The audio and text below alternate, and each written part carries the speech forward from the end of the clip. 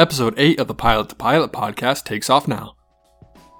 What is going on, aviators, and welcome back to the Pilot to Pilot podcast. Today, I am interviewing Kurt Leischner. You might know him by his Instagram name of Stabilizer Motion, where he posts some of the funniest content I have followed. I can't wait to share this episode with you guys as we go into a lot of information. We're going to talk about how doing odd jobs around the airport helped him fund his training and build hours. Talk about how to treat yourself as a business. Look at yourself as a CEO of your piloting career.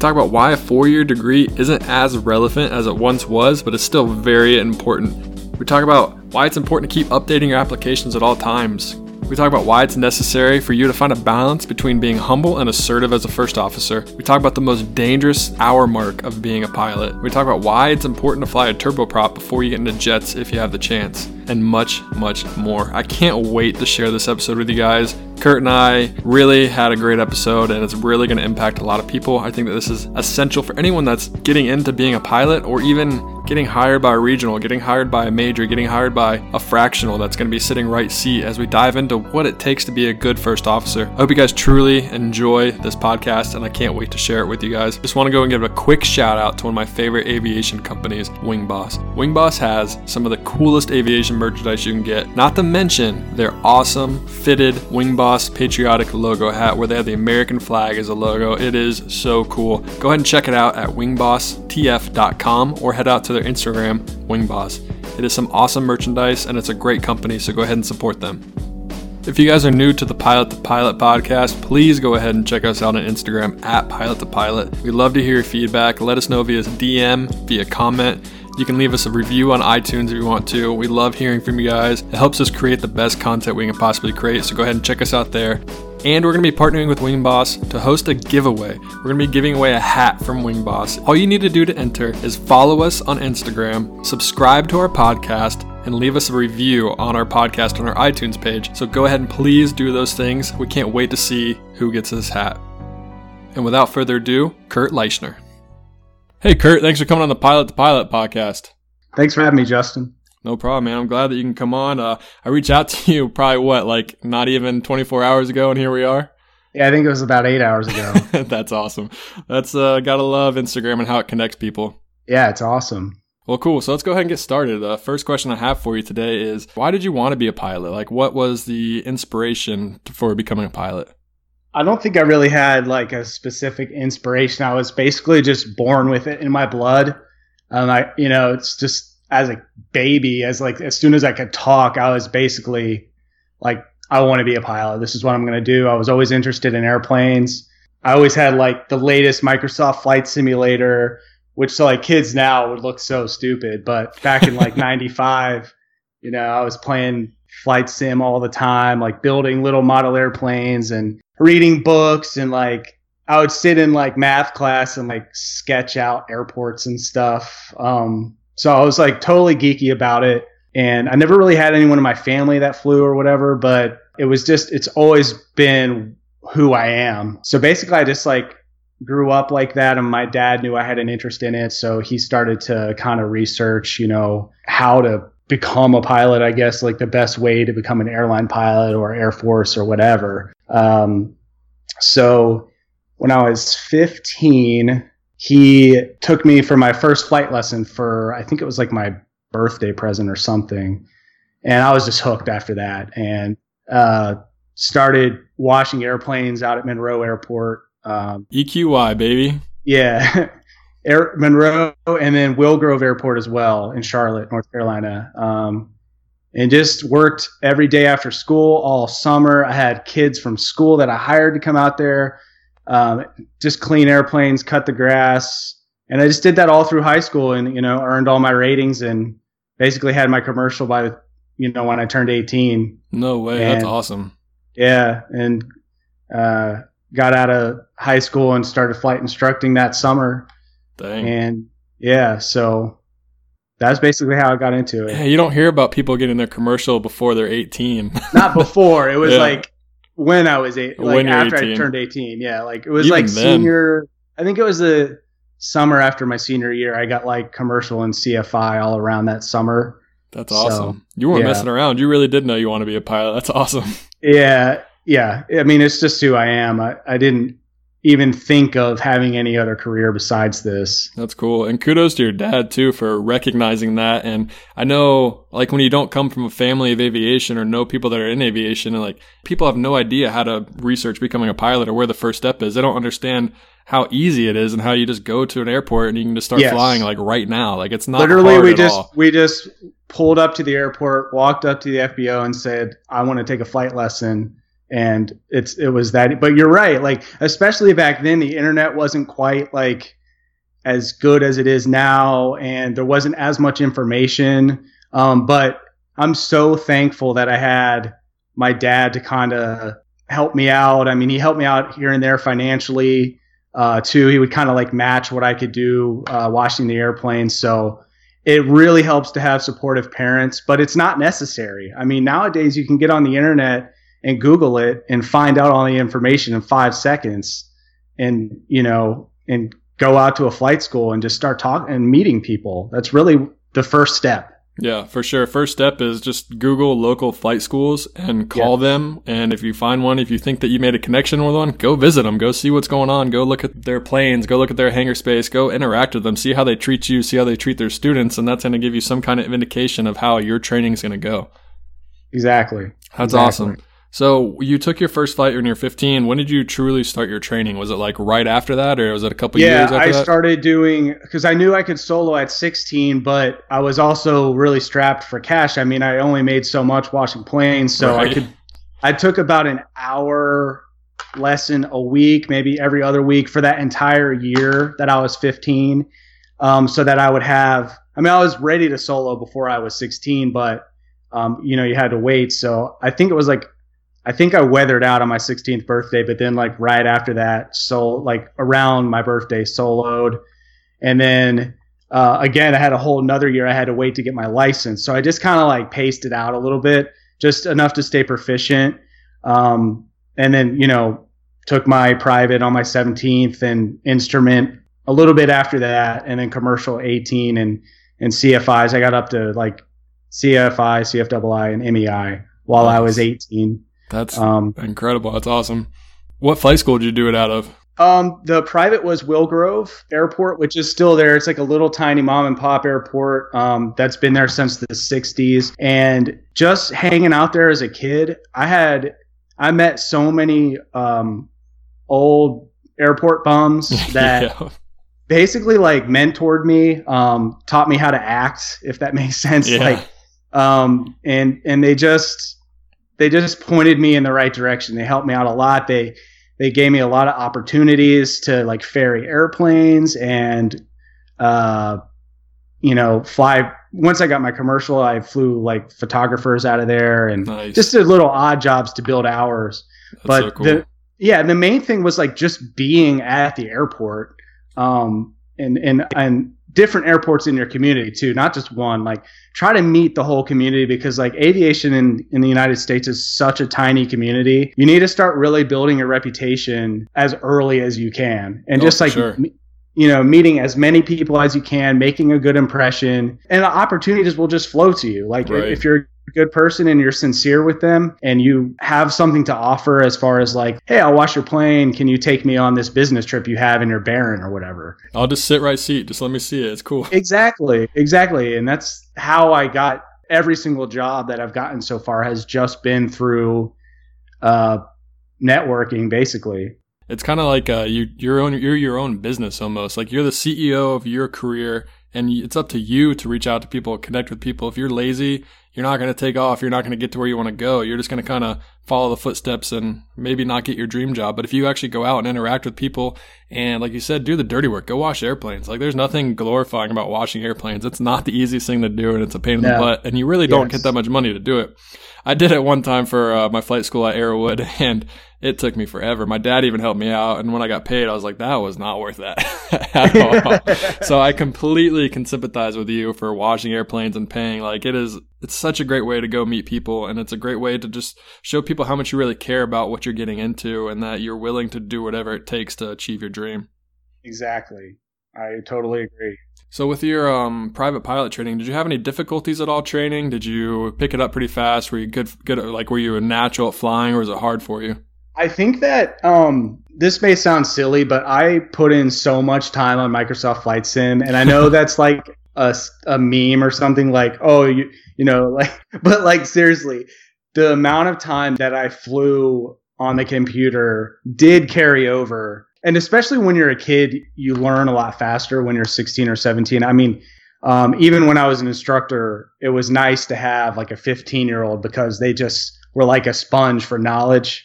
So I didn't really have difficulties picking it up because it's all I had done. So, I mean, I maybe had some bad habits I needed to break, but no, I feel like it came pretty naturally. That's awesome. More naturally than it does now, actually.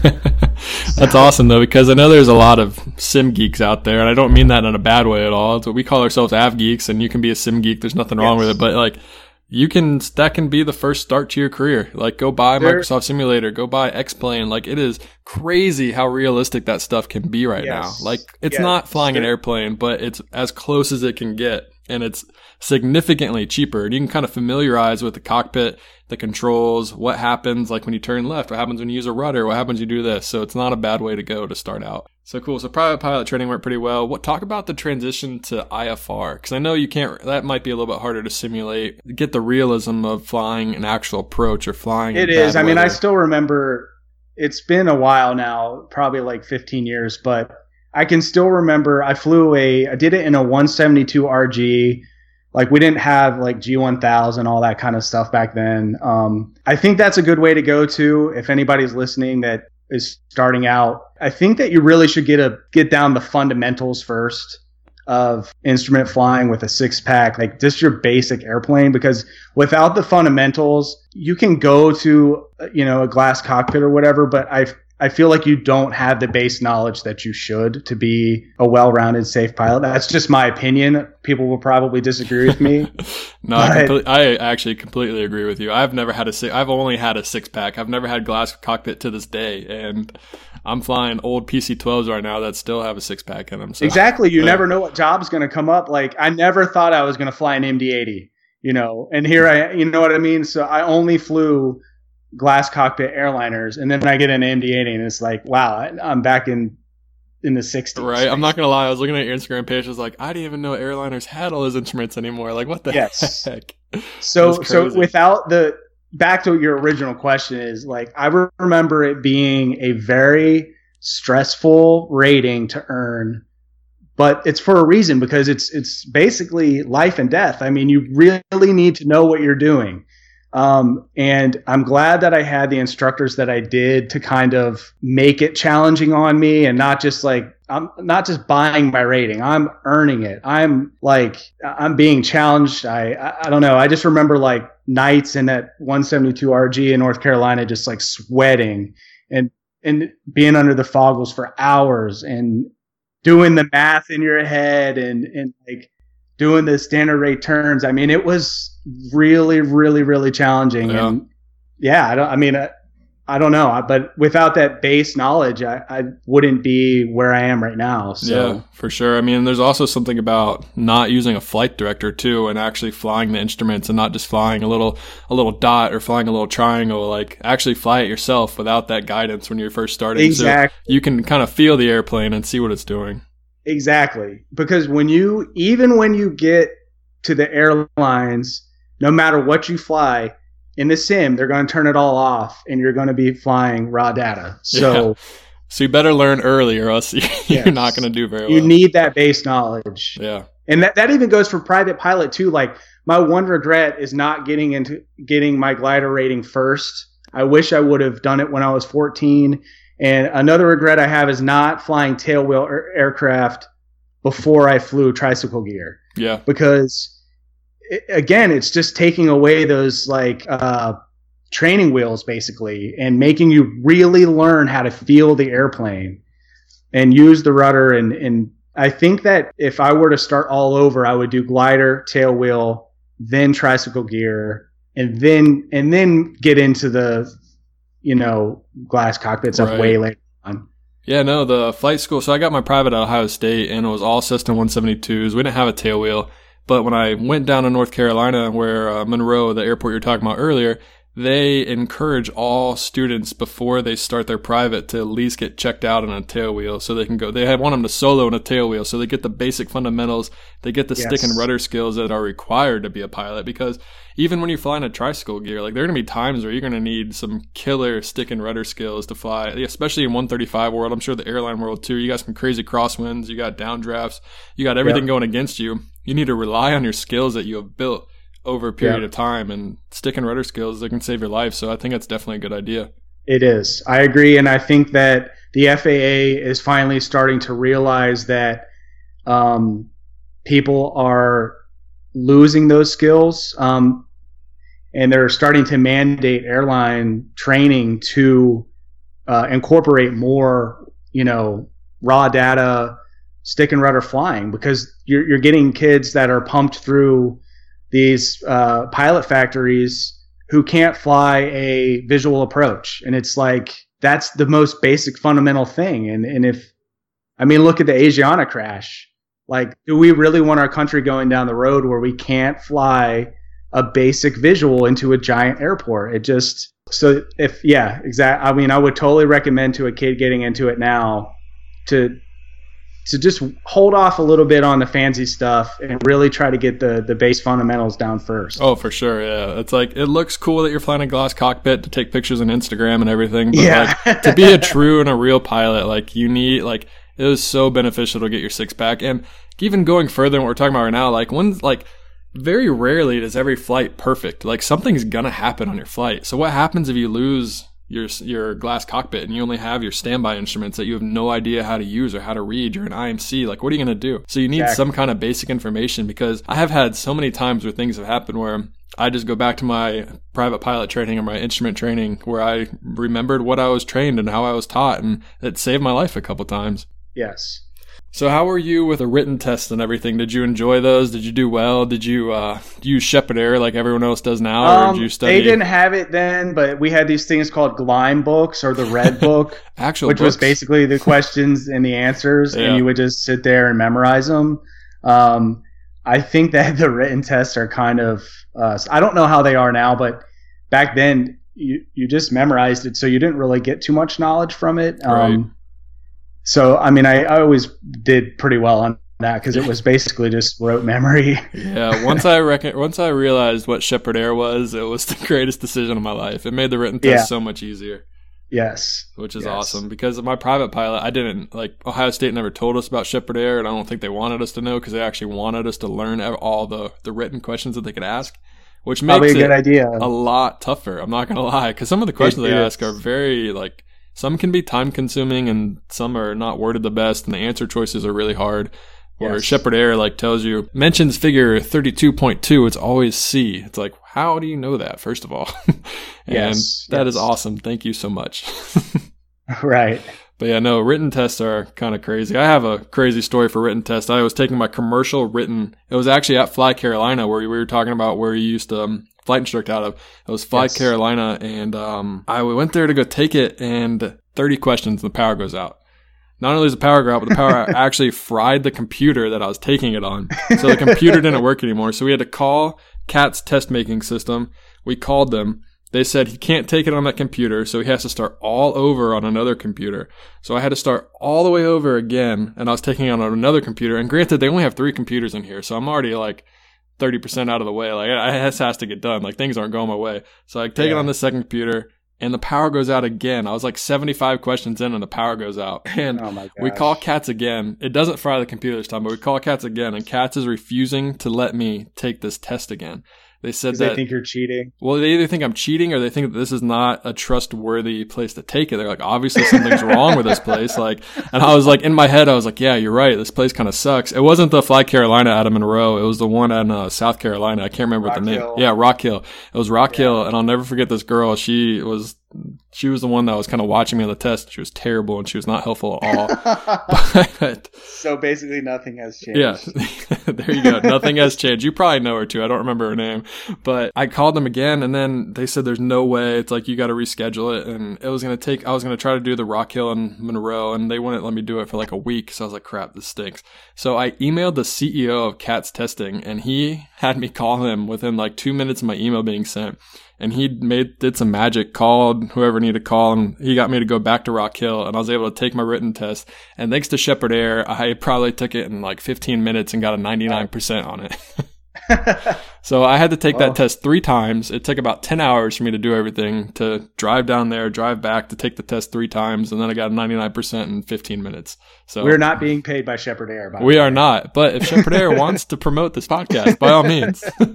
Yeah. So yeah, that was definitely interesting, and but one thing that can tie into even just being a pilot, like we said earlier, things happen. Your whole career, you have to learn how to handle adversity and to adapt to a situation because you never know what could happen and you never know what you need to do. Because I even know you probably in your airline career, I'm sure that you've seen so many things happen that you never thought could ever happen on an airplane, and you had to figure out how to get it done because there's no other option. Yes. Because you're the final say in the airplane, you and the captain. It's like, all right. Yes.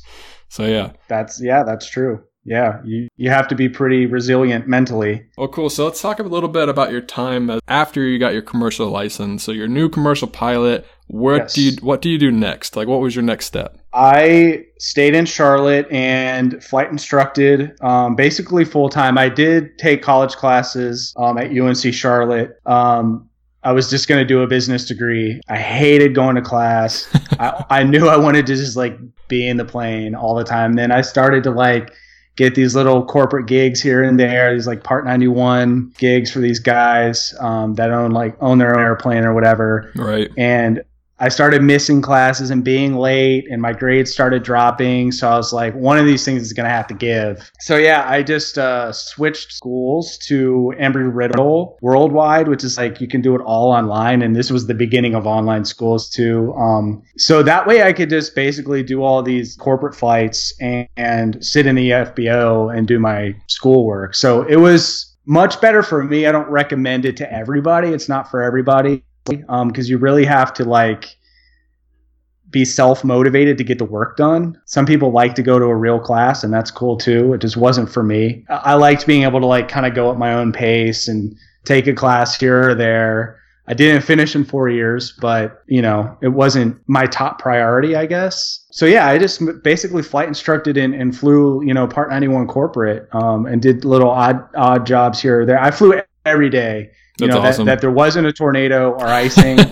I was in the air as much as possible. That's awesome. And that's really cool because, like, if you think about it, I went to Ohio State, played football at Ohio State. Getting my licenses and ratings were actually very difficult for me because I just didn't have the time. Where you prioritize being a pilot, and that helped you out probably more than anything. Because having a 4-year degree is like kind of necessary now. I think they're kind of changing it a little bit. I don't know how necessary it is anymore, which I kind of understand that. Pilots don't have to have a 4-year degree because this is a skill that you can learn, and maybe you need to know some communication skills and some classes, but a 4-year degree may not be as relevant as it once was, which is it's not as relevant as it once was, but I will put the caveat that you can lose your medical at any time. You can be fired or furloughed at any time. You probably will actually be furloughed sometime in your career. Having a backup plan is pretty necessary in this industry because the odds of making it all the way to the end without a hiccup are pretty slim. Things look really good right now, but I can tell you 8 or 9 years ago, it did not. Yeah, that's when I was starting to fly, and my flight instructors were like legit encouraging me to go another route. They're like, this is the worst. I've been a flight instructor for 10 years. I'm making like $15,000.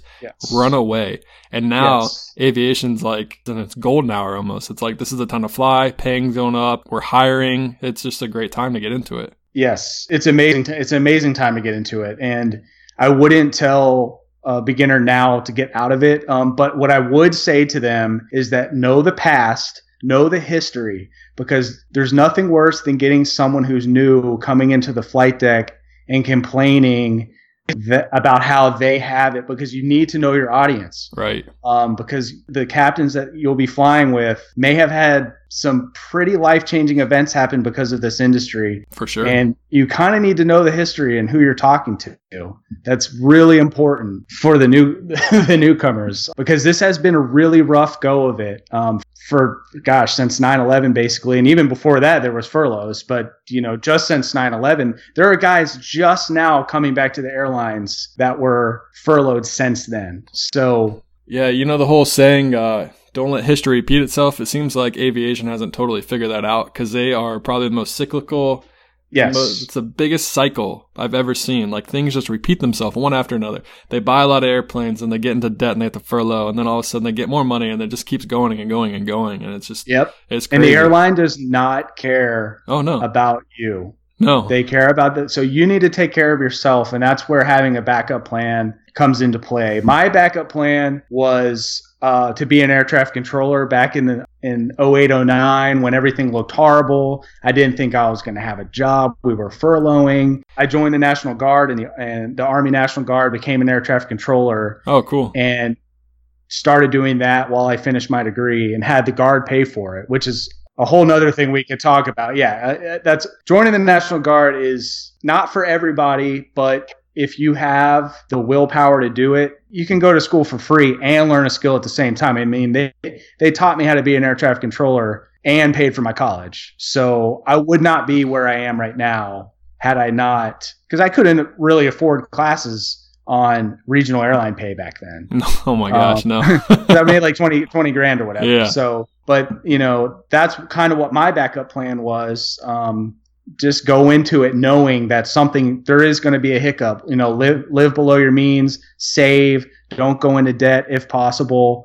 All that kind of advice is really what I try to tell kids just starting out. Yeah, no, I mean, there seems to be this whole glamorous pilot life that everyone thinks, oh, he's a pilot, he must make a lot of money, he must have this, he must do this. It's like, well, not really. Like, you might get some older guys that are very senior right now that are making like $350,000 and yes. have Corvettes and private planes and stuff like this. But in reality, it's hard to get there. And like you said, it's a cycle. So my dad, he went from in year 2000, he became a captain of the 737 for U.S. Airways. They started I don't know if you remember Metrojet. Do you remember Metrojet? Yeah, I do. He was a captain for Metrojet. And then 4 months later, September 11th happens, he gets a 60% pay cut from what he was making. And then he goes to first officer on a Embraer 190. So he went from being a captain on a 737 to a first officer on a 190. It's just and that was just at a snap of a finger. You don't know how fast things are going to change the aviation industry. So it's very important, like you said, to save your money. Don't blow it. Be careful. Don't trust anyone, because you never know what could happen. Exactly. I totally agree. U.S. Airways is the only airline, I think, to go through 2 bankruptcies and still be in business, which is unheard of. He said from probably 2003 to even until the merger with American, he would bring all of his stuff home with him because he did not know if U.S. Airways was going to be an airline the next day. Yep. And and a lot of them did close their doors. Yeah. TWA. Pan Am, TWA. There's so many that went under, all these startups in the early 2000s. Oh yeah. People just couldn't keep a job. So it was really rough. And I hope that this stability lasts for a long time, but that there's going to be some downturn, so you just need to be ready for it. Yeah, something's going to happen, and it might not be as bad as what it was, but it's also it's going to affect you in some way. It's hard to imagine that it could be as bad as it was, but I don't know. As soon as we say that, the worst thing possible can happen. So I know. So cool. So we talked about how you were a flight instructor. How many hours did you flight instruct for?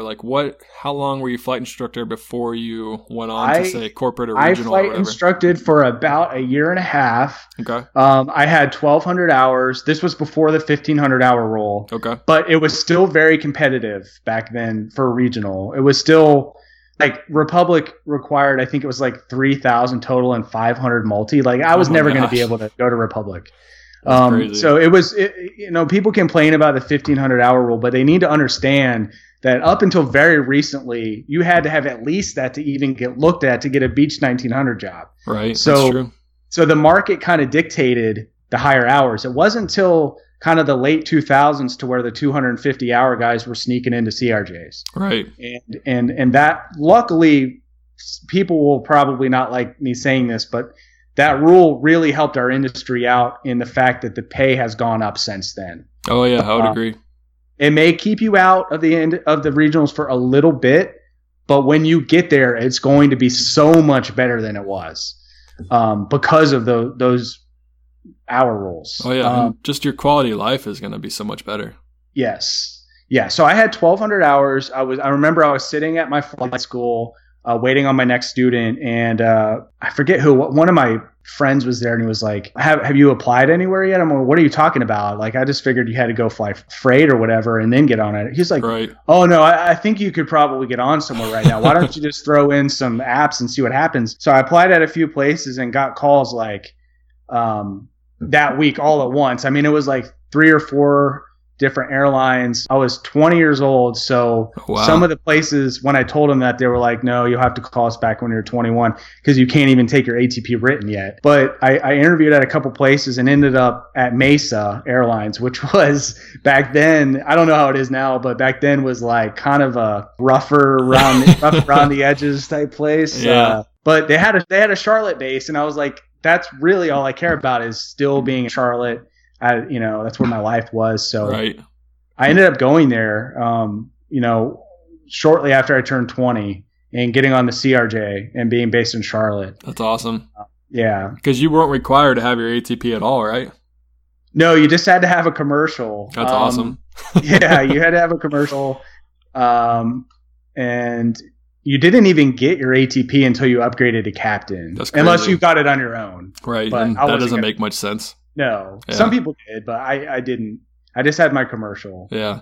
So yeah, I started flying there. I lasted about 11 months before couldn't take it anymore. It was just really rough. I mean, I was making like 18, 19 grand and had like 8 days off. Oh my gosh. I mean, it was pretty rough. I think they've since improved. So yeah. Well, I think they had to improve because you can't get much worse than that. Yeah. So like basically in 2007, they had this mass exodus of pilots. I think they had 2,000 pilots, like maybe 700 left in 1 year, including me. Because it was just kind of abusing us so much that, and there was other airlines hiring, so it's like, we don't need to take this kind of thing. Oh yeah. I went to Chautauqua, started flying the CRJ there. They had just started up the CRJ program, and I was like one of the first pilots to be trained on their CRJ program. What CRJ were you flying? There it was the 200, and it was basically ones that they had pulled out of the desert that Independence Air and Comair used to fly. So it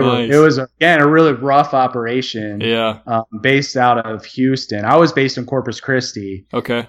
Which I was commuting to from Charlotte, which was insane. Gosh. It was 2 legs. And I mean, I was like racking up the credit card bills on the hotels and stuff. Sometimes I would like sleep in the airport if I could hide somewhere because you weren't allowed in the airport at night, but we would like find hiding places and sleep in there. My gosh. One night I showed up, they locked us out of the airport. And it was spring break, so there was no hotels in Corpus Christi. Oh, geez. So I was like, where am I going to go? Like, this was before, like, they had Airbnbs and stuff. So I literally had no options. So I just, like, laid down on the bench of the curb of the airport in my uniform and, like, in the middle of summer and just, like, slept there. This was, like, not even a big deal, but this was how it was at a regional airline back then. It was really unforgiving. You didn't make enough money to, like, get nice places, and sounds like you barely made enough money to even eat food. Yeah, we used to donate plasma so that we could pay our rent, and then we would use the rest to kind of like eat food or whatever. That's crazy, man. It's unbelievable where the industry was and how like not glamorous at all to be a pilot to get in the industry, and there was really no reason. Like, I don't understand why people wanted to be pilots when that was going on. Like, if it's in your blood, it's in your blood, man. Yeah. You could not have talked me out of it. And yeah, well, that's awesome. Yeah, well, that's kind of probably why we got ourselves in the predicament that we did, is people just willing to do that, and me being one of them. I mean, it was the only way into the industry. I didn't know any other way to do it besides I mean, you could go the military route, which is the best way. I just didn't have the opportunity to do that. Right. And I mean, some people, if you already, like, I already paid for all my hours, I'm not going to go to the military when they aren't going to pay for any of my training. Like, right. Exactly. My training was already paid for. So, yeah. And I did serve in the military, but it was to learn a different skill. But really, the Air Force or the Air Guard paying for your training is probably the best way to do it. The Air Force will pay you a ton of money to stay in the Air Force right now, too. I saw articles that they're willing to pay up to like $200,000 a year just to have you come back because they need pilots so bad. Yeah, they're going to have to pay more than that. I mean, Delta, FedEx, United, I mean, they're all paying so much money, and your lifestyle is so much better than the military lifestyle. I mean, I don't fault anyone for staying in or serving if that's what they want to do, but the airline life is so cushy. I cannot imagine going back into the Army. Yeah, no, I haven't done either, but I can only imagine how much better the airline life would be. Yeah, it is. That's for awesome. All the problems that it has, it's really not a bad job anymore. Yeah, no, especially now that the pay's gone up and you're not sleeping on benches in Corpus Christi to catch your plane. Could you imagine if your passengers saw you sleeping on the bench? No, they did. I mean, I would shave in the bathroom. Like there was no shame back then. It was kind of like you were so angry that this was what the career has become. You wanted people to see. And I know that sounds unprofessional now, but when you're in that demeaning position, it's like, you know what? If this is how I am going to be treated as a professional, this is how I'm going to act as a professional. I'm going to shave in the bathroom. It's so different now. But back then it was pretty the morale was low. Yeah, for sure. So yeah, well, I'm glad it's changed a lot because now there's a reason for younger pilots to come in other than just wanting love of aviation. Because, I mean, it took a true love of aviation for you to continue your career and get to where you are today, which is awesome. And I can commend you for that. It's really cool. Yeah. And I was one of the lucky ones. Like a lot of guys didn't even get to keep their jobs. Like a lot of them got so like no matter how bad I had it, someone had it worse than me. And I always try to keep that like in my mind because there was a lot of lives ruined back then by this, bankruptcies, divorces. A lot of money was taken out to get their flight ratings and then they couldn't make any money. And then I know a lot of people personally that quit flying and are doing random jobs right now because they went to school for aviation. They put all their money into this. Like they had no idea what else they could do other than this. And this goes back to what you're saying, have a backup plan because they took themselves out of this career and have chosen to go a different route, and now they're kind of paying the price for it. Exactly. And so are the airlines now that can't get pilots because all those guys, could have stayed in and we wouldn't be in the predicament that we are now where no one wanted to be a commercial pilot for an entire decade. And how do you fill that backlog? They're in some deep water trying to fill these classes. Yeah. At the regional level. Mode. Yeah. Yeah. And I'm glad. I mean, I'm glad because it's people who are just now getting into it are going to have so much better pay packages and bonus packages, and they deserve it. I mean, I'm so happy with the way it's finally going. Oh, for sure. I mean, if you think about the type of training that a pilot has to do, like it might not be as intense or as much as a doctor, but like you put in a similar amount of work as a doctor does to get to where you want to go. Like it takes you a while to build your ratings. You have to build your flight time. So that's kind of like your residency. And then you go to get hired by a regional when you were getting it and you only got like 18 grand. Like how does that make sense at all? And we're the ones that put our lives on the line. We're not putting, and someone else's too, but like we are the ones that pay the ultimate price if we make a mistake, especially in training. And if you're in the industry long enough, you'll have someone close to you that won't make it through. So it is it's a high stakes game, especially early on before the airlines. Oh, for and you always need to keep that in mind. For sure. I remember even when you say high stakes, even when I was coming, because everything was changing when I was doing my training and getting my first jobs, but it wasn't totally caught up yet to where it is now. Like when I got my job at Priority Air Charter flying cargo 135, like, you were still getting 20 grand, 21 grand to be a first officer for regional. It wasn't until like 3 months after I signed my contract. They're like, oh, cool. We'll pay you guys 40 grand, 50 grand now. I was like, sweet. Thanks. Which still isn't enough, but it's so much better. It's starting somewhere. You can actually live off that. And getting your first job can be super sketchy in the aviation industry. I flew for an aerial survey company and I had an engine failure when I was flying a 206, which was terrible. It wasn't my fault. The engine was completely gone and it was a terrible experience. But there are other experiences while I was there, but I had no other option. Like, this is all I could do to build my time. If I quit, like, it's like you said, what would I do? It was my love of aviation that kept me going in it. And you can call me stupid or call me crazy, but it's what I had to do to get to where I am today. Yep. I think that most pilots that you'll talk to were in that same position. Maybe not so much anymore. I think like you can go to a pretty sheltered 141 program and get through and not have as many. But if you go the Part 61 route and the 91 route, it's a different ball game, and it's a little more risk. I don't know if risky is the right word, but there's a different amount of risks, I feel like. Yeah, I mean, there are shoddy operations everywhere, and sometimes that's where you have to start. Yep. And you just need to protect your certificate. You need to know when to say no. And sometimes that's hard when you're 19 years old and all you care about is building hours. It's hard to say no sometimes, but you may feel invincible or whatever. But the older you get, you're going to look back and be like, I thought I knew everything, but I did not. And I think the more hours that you build, the more you realize how little you know, I guess. And you get a little more humility. Those first 1,000 hours are really the time when you need to be kind of second guessing yourself at all times. They're really I don't know exactly the hour range, like definitely early on when you think you know more than you do is kind of when it's dangerous. And just as guilty as anyone else of being at that spot. I was told from my mentor that he texted me, he goes, hey man, how many hours you at? And I was like, I'm at 750 hours. And I was like, I am pretty much like the greatest pilot ever, was in my mind. I was like, me and my buddy had an engine failure and we both landed it on a mountain. Like, I can do this whole flying thing. And then he texts me and he's like, yo, dude, like, I just want to let you know, like, be very careful. 750 hours is like the worst time to be a pilot because you think you know everything, but you don't. And that's when a lot of things can go bad and you don't have the knowledge or the flight time or you don't know what to do in these situations. So that's the best advice I could give to anybody with those hours. Exactly what you just said. Yep. Humble yourself because the plane will humble you and you better hope it's something that you can figure out because sometimes it's not. I agree. And I think you're willing to take more chances at that point where I don't know, like I look back at my 19-year-old self at some of the chances I took that I didn't need to. Yeah. You never need to be in the air. The only people that need to be in the air are the military and like maybe like the medevac people. Otherwise, no. If you're flying corporate or cargo, sorry, it's not going today. That's the frame of mind that you need to be in. And it may cost you some jobs, but I think at least you'll be alive. Well, it's like you said, like the most important thing is your life and your certificate. And Correct. It doesn't matter what you do. Like if you crash the plane, it's on you. No matter, like pretty much everything that's ever happened. If you die and you kill other people, it's your fault, pilot error.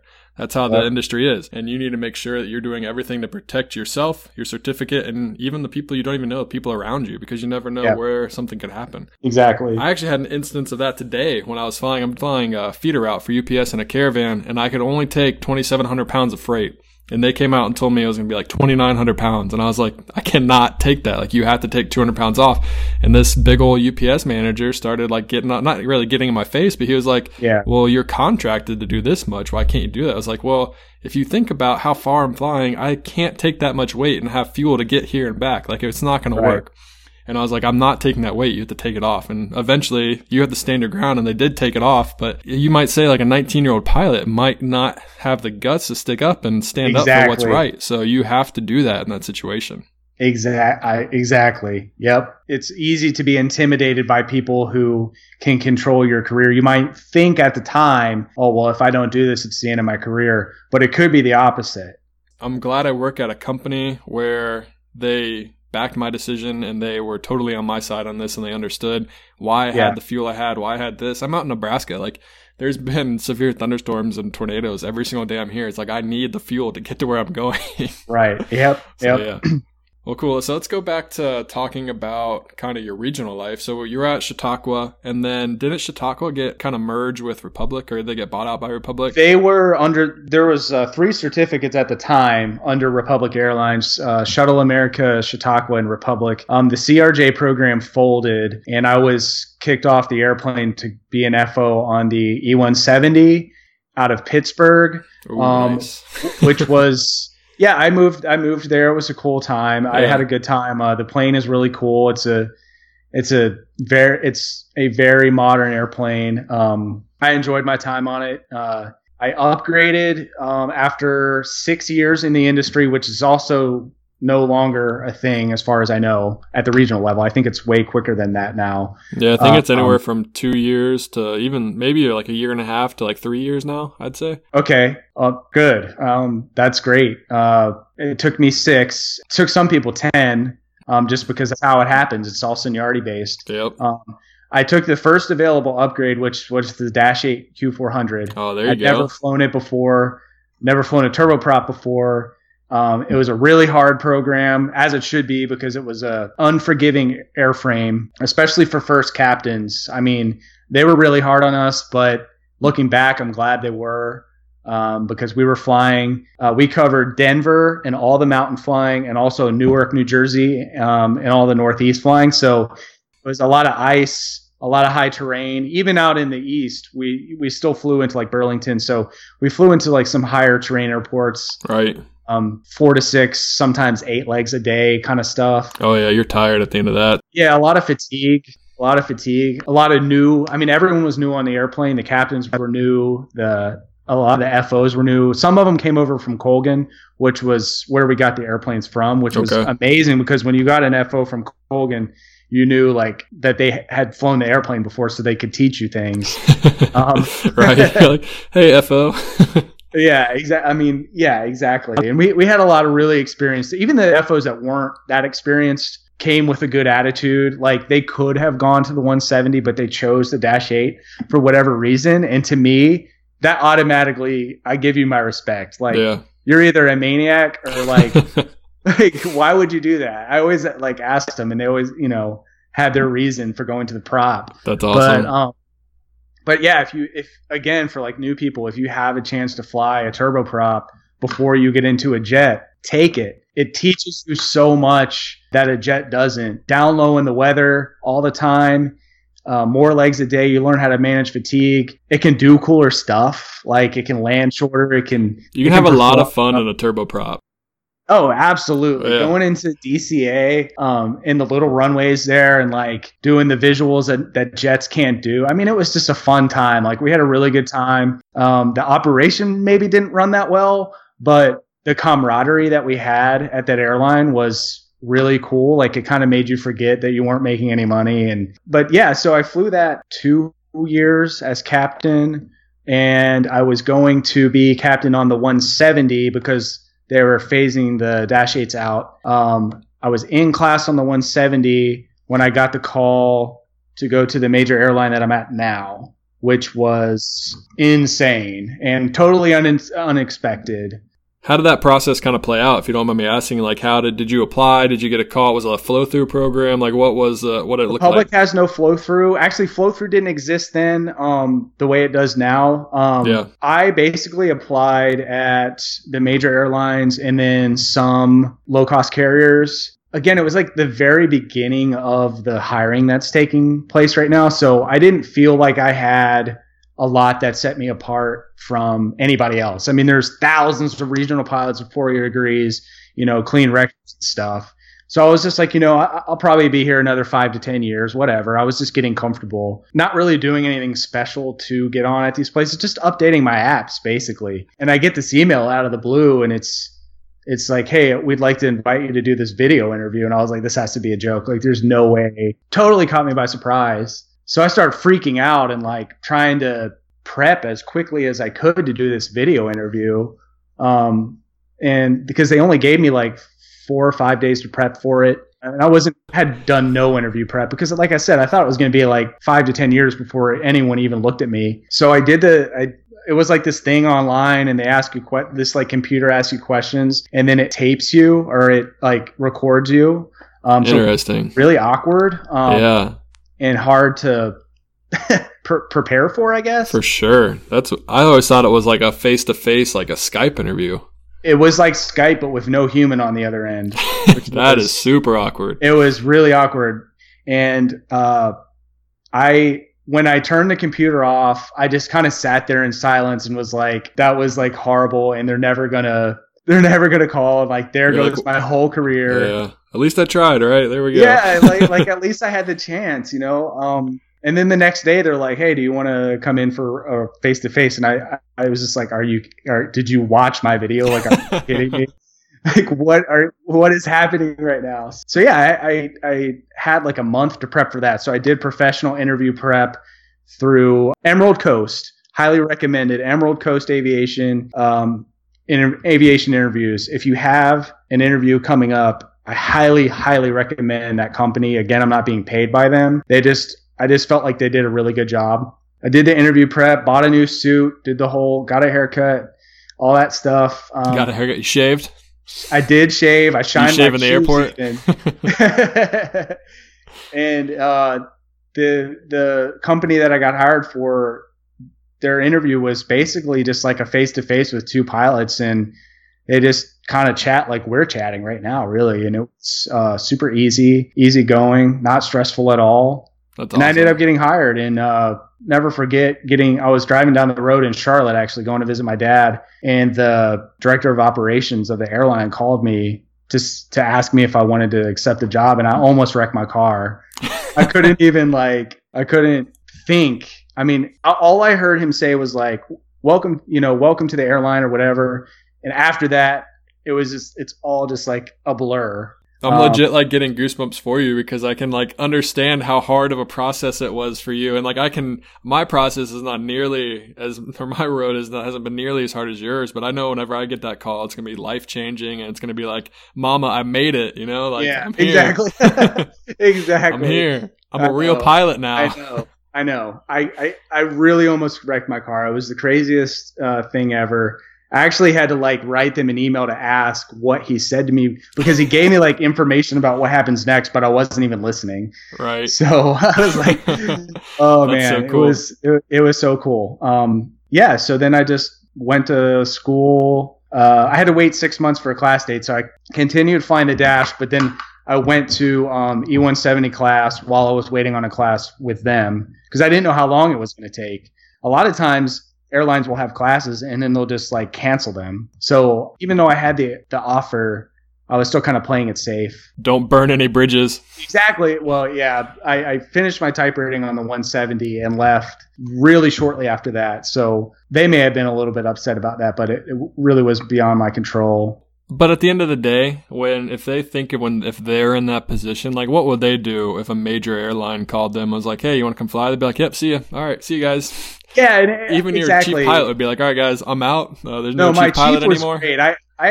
My chief at Republic was amazing. She knew from the beginning that I had an interview. She actually helped me get the day off.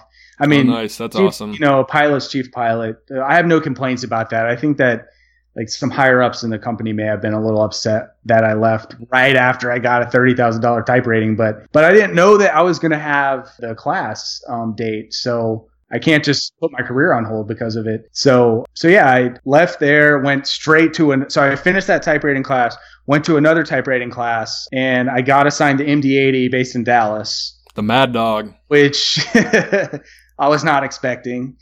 What plane did you think you were going to get assigned? Airbus or 7-3, know. Actually, aren't they getting rid of most of their MD-80s, or they still have plans for them for a while?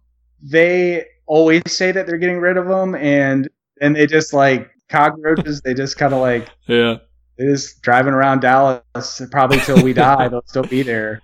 I mean, some of them were like from literally before I was born. They were being made. So it's a really solid airplane, and I'm glad I got to fly it. It's really old school. A lot of the captains have been on it since I've been born. So, I mean, the knowledge there is just so deep. You're flying with a guy who was flying since you were literally born. And probably flying that plane since you were born, too. There's like a decent chance. Yeah. A lot of them, too, like flew flight engineer on the 7-2 or the DC-10 or, all these cool airplanes. And the guys they flew like DC-3s and stuff. So it's like they had this like really cool history. It's neat to like a lot of them flew like F-14s and F-4s. Oh, cool. That's so cool. And so like getting to like fly with those guys has been like a real cool opportunity.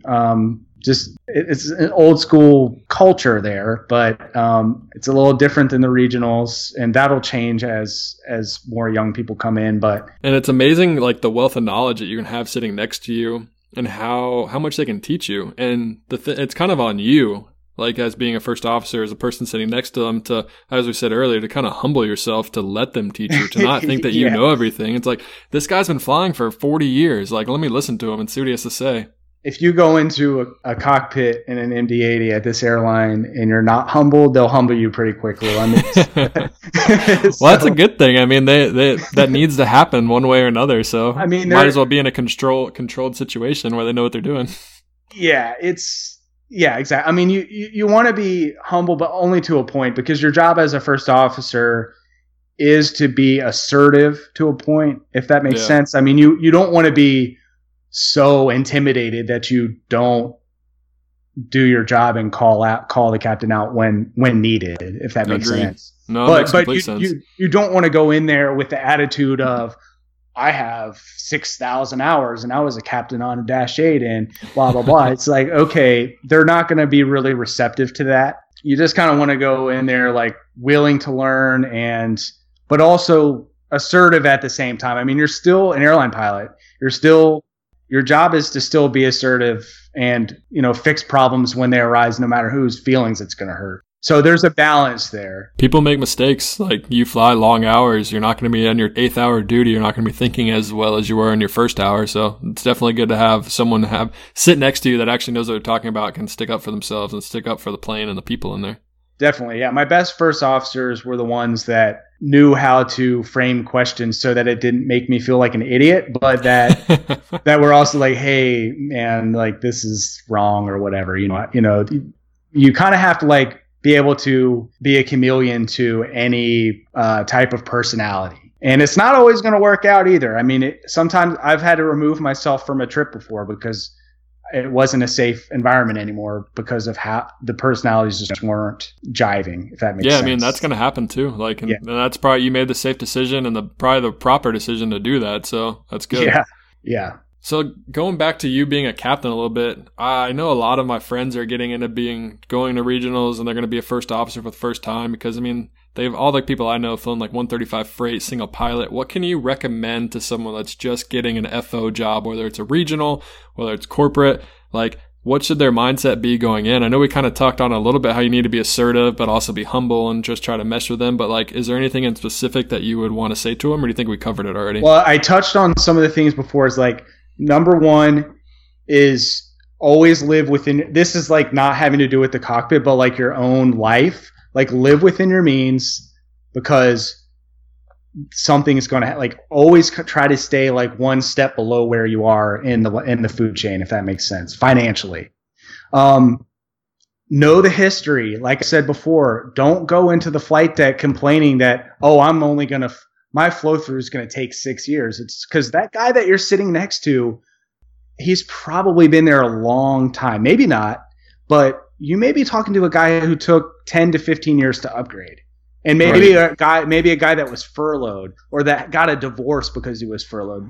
So you really need to understand at least the recent history of the industry, and be receptive to that, and kind of just like ask questions of the guy. Don't tell him how it is, if that makes sense. Like, don't go in there saying how much you know or whatever. Just kind of like have like a more humble attitude.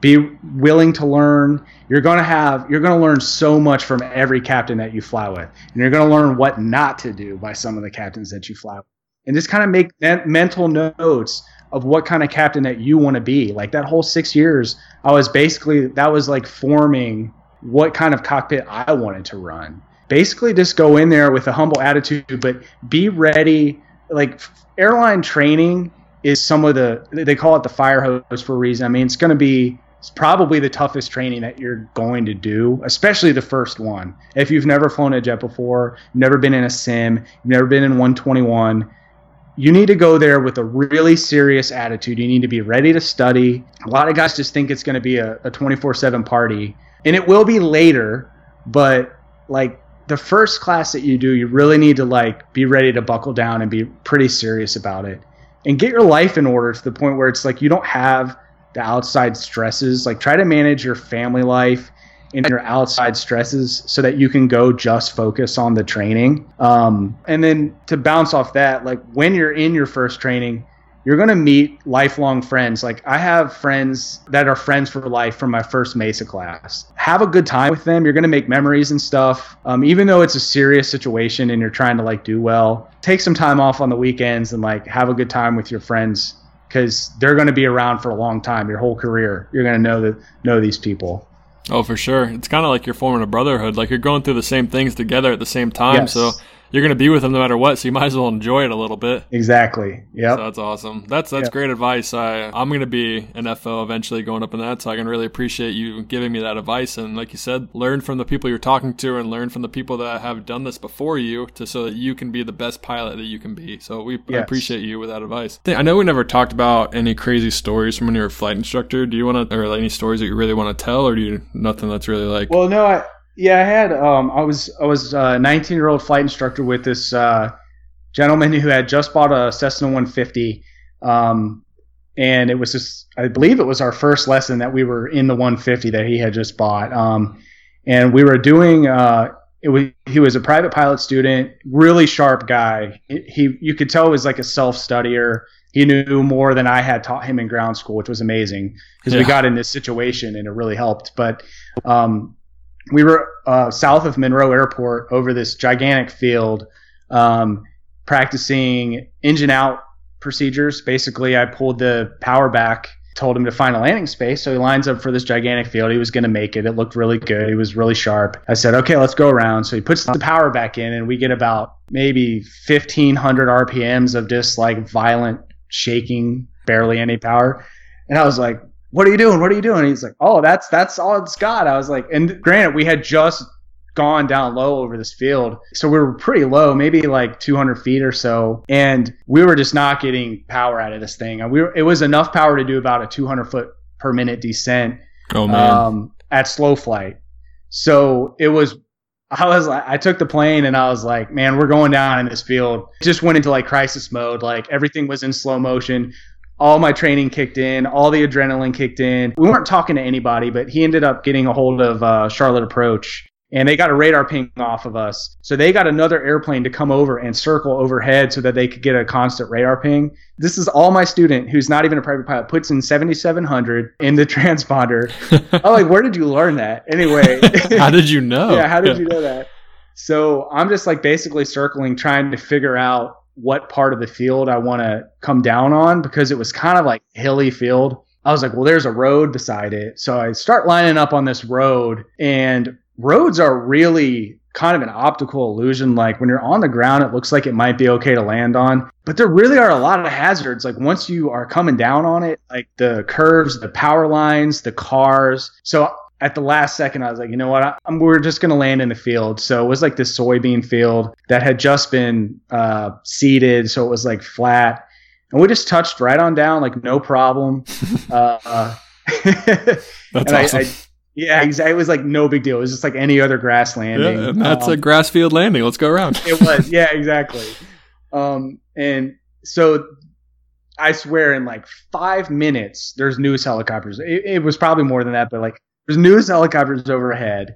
There are like 6 or 7 rescue vehicles going over this farmer's field at full blast at this little tiny 150. Like, I mean, they got there really quick, which is nice.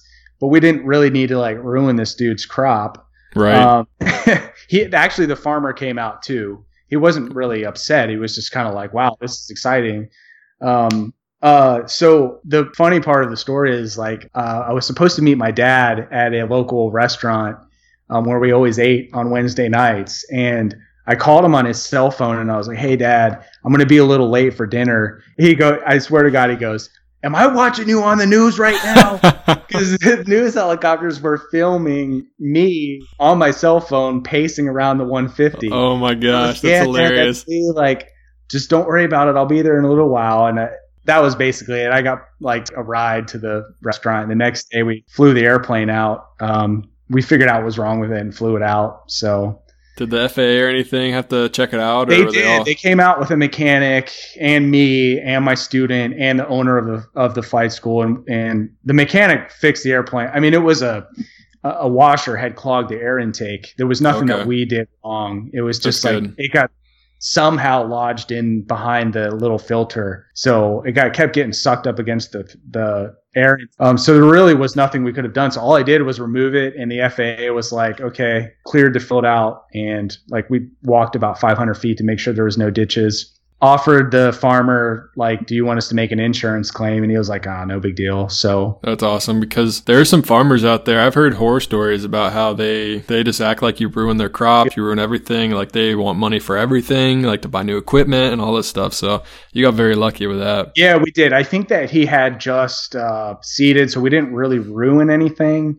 That's good. But he was just a good old boy, and that's good. He basically said that the excitement was enough of a payment. So I'm on news. Yeah, and North Carolina is good for being polite. I don't think it would have been the same way if it was in different parts of the country, but yeah, though that's when you tell me that story, it just brings me back up to when I had a full engine failure when I was flying in West Virginia with my buddy, and when we landed, it was like kind of the exact opposite. Like we landed uphill on a mountain that used to be a lake. Like on top of this mountain used to be a little pond, like a retention pond, and they filled it in like 3 months ago. So that's crazy in the first part that like we just happened to be there at the right place, right time.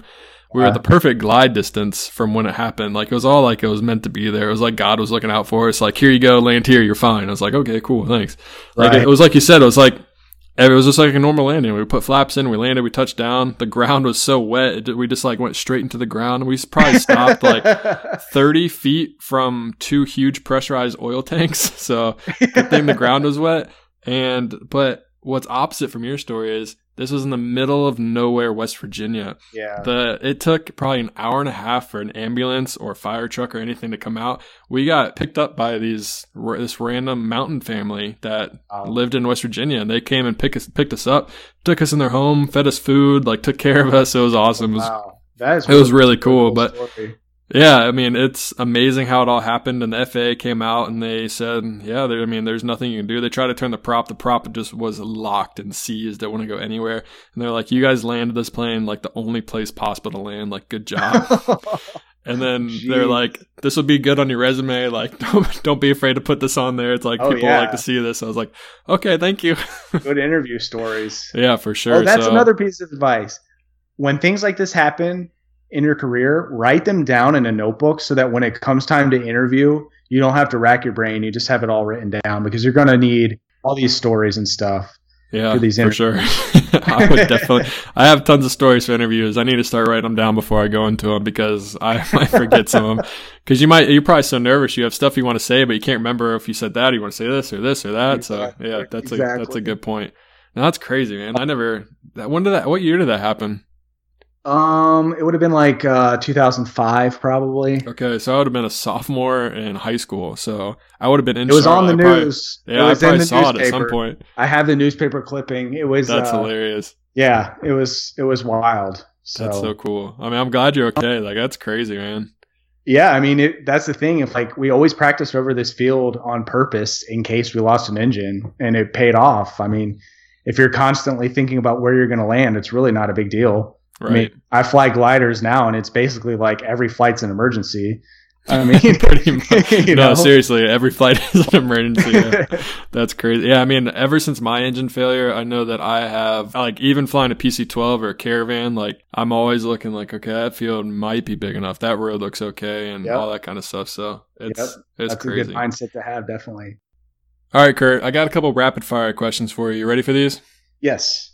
All right, here we go. What is your favorite airplane? Oh my gosh. P-51.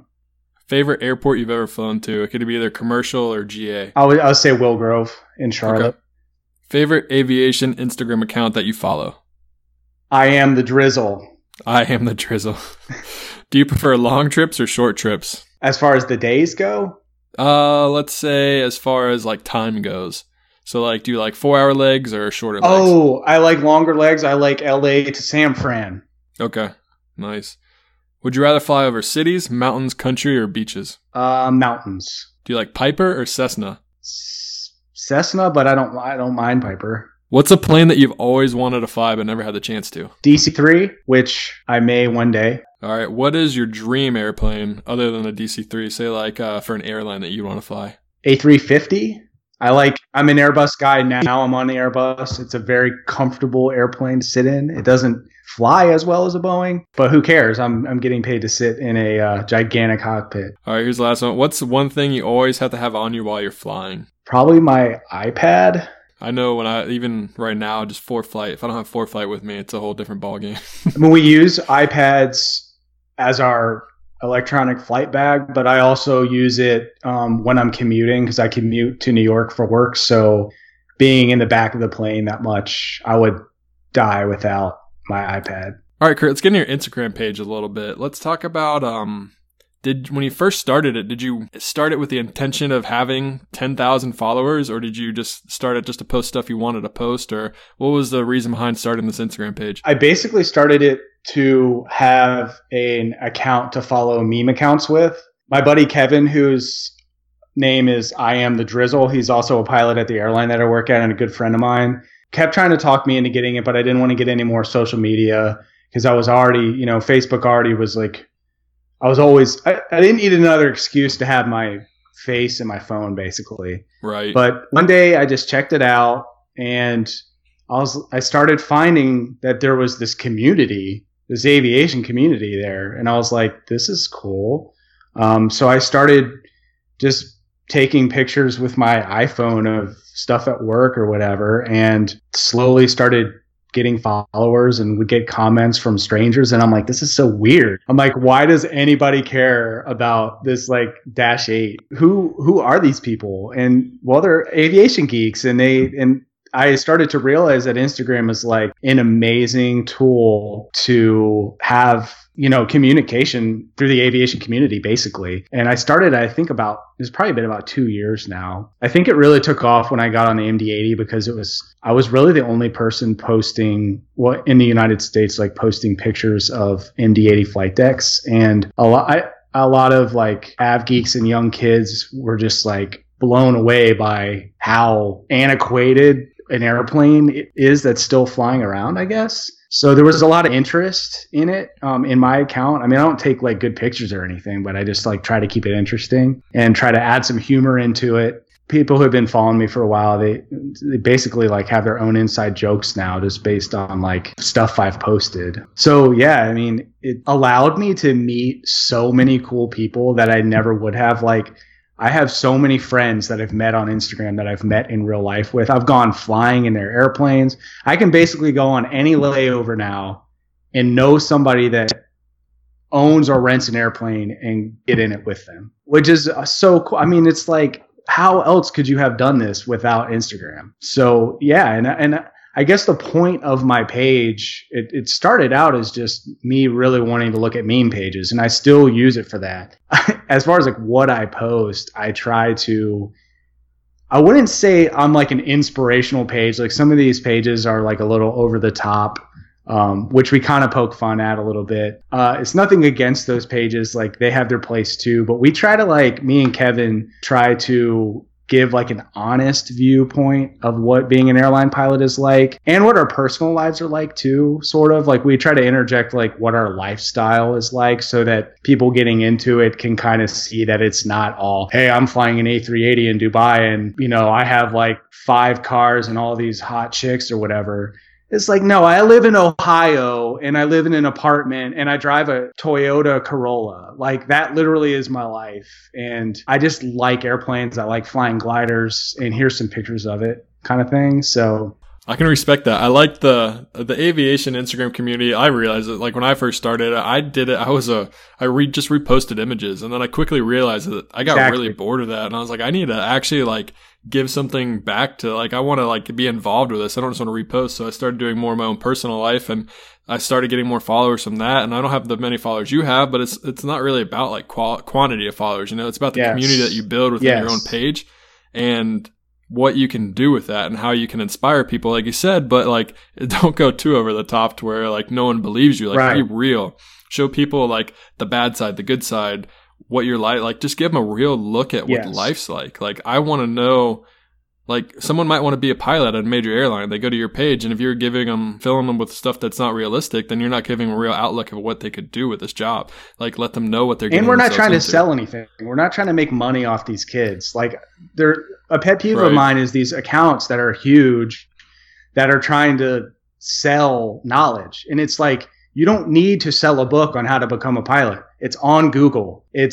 You can DM one of us, and if you have a specific, well thought out question, I will answer you all day long, as long as you're respectful. And that happens all the time. Every day we answer questions all the time. What bothers me is that when somebody basically spams these accounts as, "Hi, I want to become a pilot. What do I do?" It's like, I'm not going to do the work for you. If you really want it, you will figure it out yourself.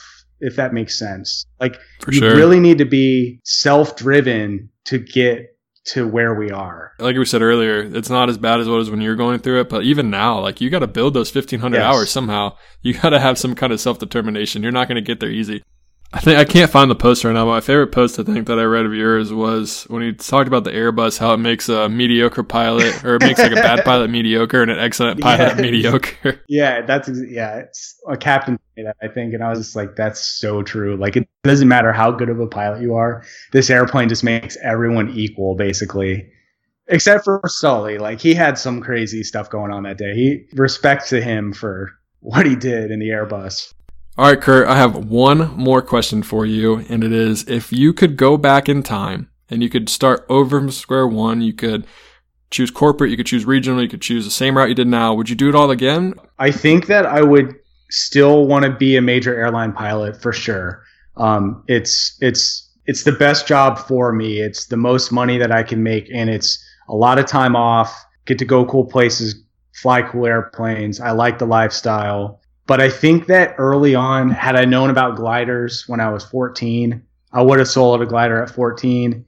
I would have got my glider license when I was 16. And I think I would have flown more tailwheel airplanes early on had I been able to. Now I'm kind of like, now that I'm finally at the point in my career where I can like have some financial flexibility, I'm getting back into it, which is super cool. But I think that I would have done that as a teenager. Another thing that I probably would have done is finish my degree a little earlier and joined the Air Guard and flown in the Air Guard as well as the airlines. I don't regret joining the Army. I loved it. I loved my friends there and everything. I don't regret it, but I think that an Air Guard pilot slot is probably one of the most valuable things you can get to a major airline. So those two things I probably would have changed. Otherwise, I'm super fortunate to be where I am right now. It's awesome to hear your kind of outlook on how everything's gone, even though it might not have been the most glamorous or the most glorious path, but you're still happy with where you are today. And you kind of understand like the hard work that needs to be put in to get to where you are. So that's really cool. And yeah, Air National Guard, like kudos to those guys. Like you said, I know a lot of people, I don't know a lot of people, but I know some people that have gone that route and are sitting left seat, right seat at a major airline and really enjoying it. So yeah, it's really the best option because you can do both at the same time. You can build seniority in an airline and fly an Air Force aircraft in your hometown or whatever. So it's really the best way to go. Before we go, why don't you go ahead and tell the people where they can find you on Instagram, what your page name is, and It's Stabilizer Motion. It's stabilizer_motion, and basically what that is something that the MD-80 shouts at you constantly. But yeah, Stabilizer Motion on Instagram, and that's really the only social media I have. So hit me up on there and DM me if you have any questions. Sounds good, man. That is awesome. Thank you so much for coming on this podcast. I really appreciate it. I think our conversation is going to be very beneficial for anyone that just wants to know what it's like, what it was like how what we're going through right now is actually not that bad, and how what previous pilots had to do to get to where we are today, a lot worse than how we have it now. And it's really cool to see that you stuck with it and you are still doing it, and you have the job of your dreams right now. So, man, that's awesome. And I thank you for that. Awesome. Thanks, Justin. I enjoyed it. No problem. I'll have a good one. All right. You too. Yep. Thanks. And that is a wrap for episode number 8. Thank you guys so much for taking the time out of your day to listen to these podcasts. And as I said earlier, we're going to be doing a giveaway with a Wing Boss hat. All you need to do is follow us on Instagram, subscribe to our podcast, and leave us a review on our iTunes page, and you'll be entered to win a Wing Boss hat. Thank you so much again. We really appreciate everything you guys have done for this community, and we can't wait to see where this goes. Hope you guys have a great week of flying, and we'll see you next week with a brand new podcast.